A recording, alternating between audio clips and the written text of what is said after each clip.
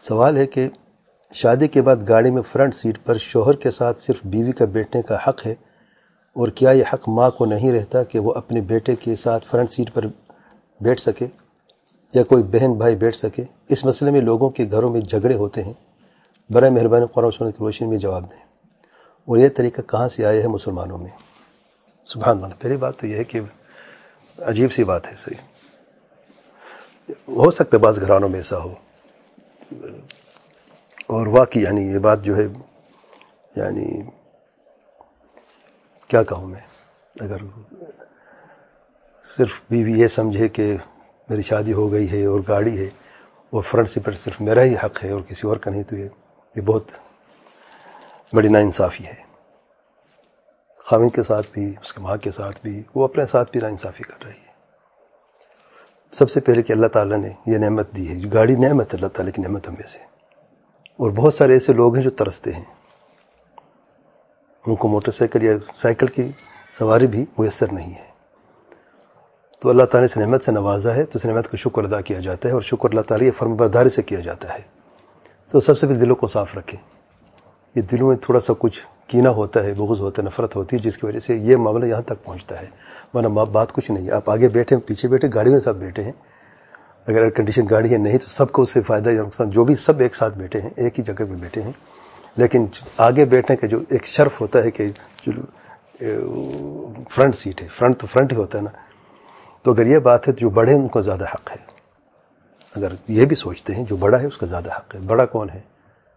ظاہر ہے ماں جو ہے وہ زیادہ حق ہے، ویسے بھی شرعاً اگر دیکھا جائے، کیونکہ قرآن سنت کی بات ہوئی ہے، شرعاً جو ہے سب سے زیادہ حق کس کا ہے؟ کیا خیال ہے؟ بیوی کا ہے، اولاد کا ہے، بھائی کا ہے، بہن کا ہے، باپ کا ہے، یا ماں کا ہے؟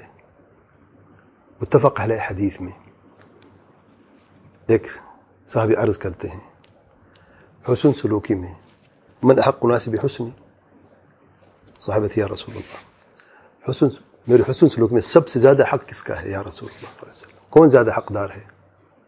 قال امک، کیا فرمایا اللہ تعالیٰ کے پیارے پیغمبر صلی اللہ علیہ وسلم نے؟ تمہاری ماں۔ دوسری مرتبہ تمہاری ماں، تیسری مرتبہ تمہاری ماں، چوتھی مرتبہ قال ثم ابوک، تمہارا باپ۔ باپ سے بھی حسن سلوکی میں ماں کا 3 گنا زیادہ حق ہے، جبکہ والدین کا حق سب سے زیادہ ہے، بیوی بچوں سے بھی زیادہ ہے، دونوں والدین کا، ماں باپ کا۔ جب دونوں کی بات کریں، کوئی سوال میں ماں کا آیا ہے، باپ کا نہیں آیا ہے، وہ زیادہ جھگڑا ساز بہو کے اسی معاملے میں ہوتا ہے، اس لیے ماں کا لفظ آیا ہے، تو ماں کا زیادہ حق ہے۔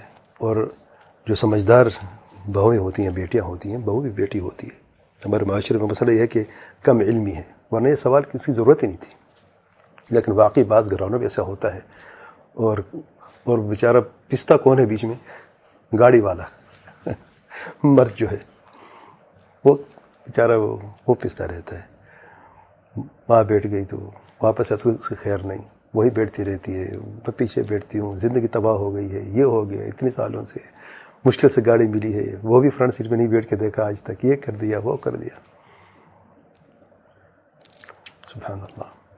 پھر چھوٹی باتیں بیچ میں آ جاتی ہیں، اس نے یہ کر دیا تھا، وہ کر دیا تھا، پھر پچھلے سال کی بات، اس سے پچھلے سال کی بات، اس وقت میں یہ کیا کیا تھا، وہ لمبی لسٹ آ جاتی ہے اور پھر چلی جاتی ہے، اور ہر وقت یہ بات ریپیٹ ہوتی رہتی ہے۔ اللہ تعالیٰ سب پہ رحم فرمائے۔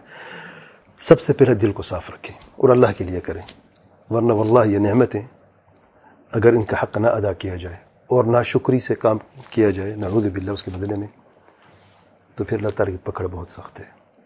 لئن شکرتم لازیدنکم ولئن کفرتم ان عذابی لشدید، شکر کرو گے تو اس سے زیادہ اللہ تعالیٰ فرماتے ہیں، اس سے زیادہ میں عطا کروں گا، چھوٹی گاڑی تو بڑی بھی دے گا اللہ تعالیٰ۔ لئن کفرتم ان عذابی لشدید، اگر ناشکری کرو گے میرا عذاب بہت سخت ہے، یہ نہ ہو کہ اللہ رحم کرے یہ گاڑی بھی نہ رہے۔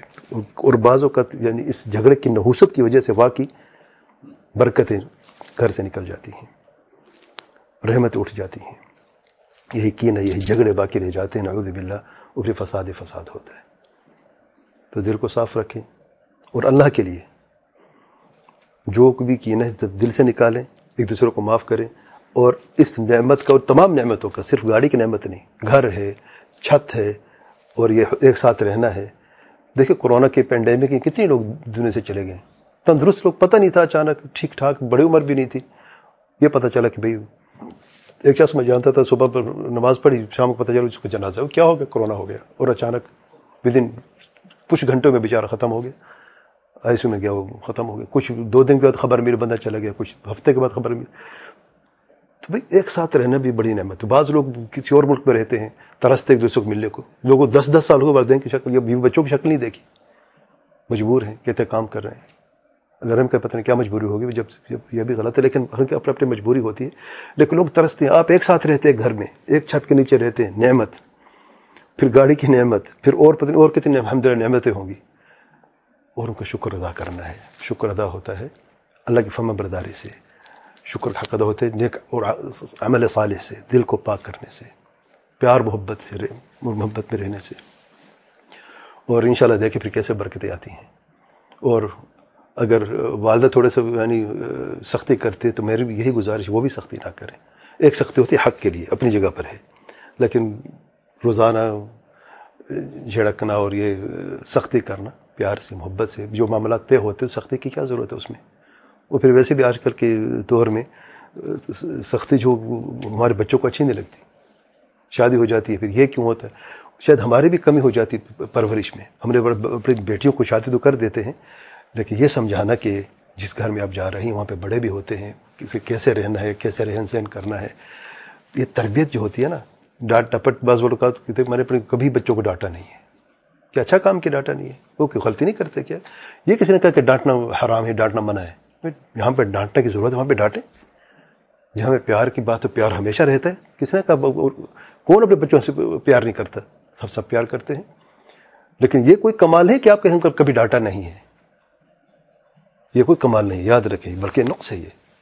جہاں پہ ڈانٹے کی جگہ وہاں پہ ڈانٹیں, اور بتائیں کہ صحیح کیا ہے, غلط کیا ہے, بڑوں کا احترام کیسے کیا جاتا ہے. بڑوں کے بچپن سے یہ بیج دل میں بوئیں, بیٹے کے اور بیٹے کی بھی. کیسے بیٹے شادی کے بعد سسرال کی قدر نہیں کرتے, ایسے بھی لوگ موجود ہیں. کئی شکایتیں آتی ہیں, کئی سوال آئے ہیں, کیوں پتہ نہیں ہے. رشتہ کیسے نبھائے جاتے ہیں, بس شادی ہو گئی ہے بس, ایسے تھوڑی ہوتا ہے. 2 گھرانے مل رہے ہیں, الگ الگ ہو سکتے کلچر کیوں, الگ الگ سوچ سمجھ کیوں, الگ پہلے مرتبہ مل رہے ہیں, اور پھر ساتھ رہنا ہے, صلہ رحمی ہے, اس کو یعنی نبھانا ہے. ایک اپنے رشتہ دار ہیں, ان کا حق والدین ہے, اپنے بہن بھائی, وہ باقی رہتا ہے. ایک نئی لوگ بیوی کی طرف سے جو آپ کے سحر جسے کہتے ہیں, وہ رشتہ جو ہے شادی کی وجہ سے, وہ ان کو آپ نے نبھانا ہے. وہ سب کا اپنے حق ادا کرنا ہے.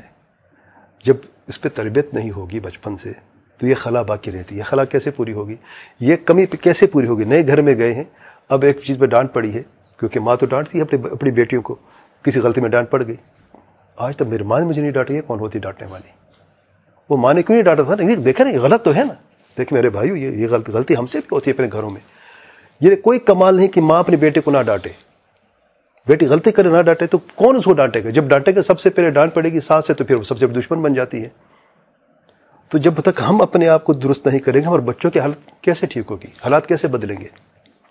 تو تربیت ہم نے بھی اچھی کرنی ہے. یہ نہیں کہ اپنے بیٹے کی شادی کر دی بس کام ہو گیا بس, الحمدللہ اللہ کا شکر ہے, اللہ نے رشتہ بسر کیا, اللہ کو خوش رکھے. ہم ہر شادی سے جوڑ کے دعا کرتے ہیں الحمدللہ. لیکن یہ مسئلے کیوں ہوتے ہیں, کئی ایسے, یعنی یہ صرف یہ سوال نہیں ہے, یہ تو گاڑی کے ویسے سوال بیچ میں آ گیا عجیب سا. لیکن واللہ گھر یعنی کچھ گھر ٹوٹے, نعوذ باللہ, کچھ ٹوٹنے سے مشکل سے بچے, اللہ کا خاص کرم ہوا ہے.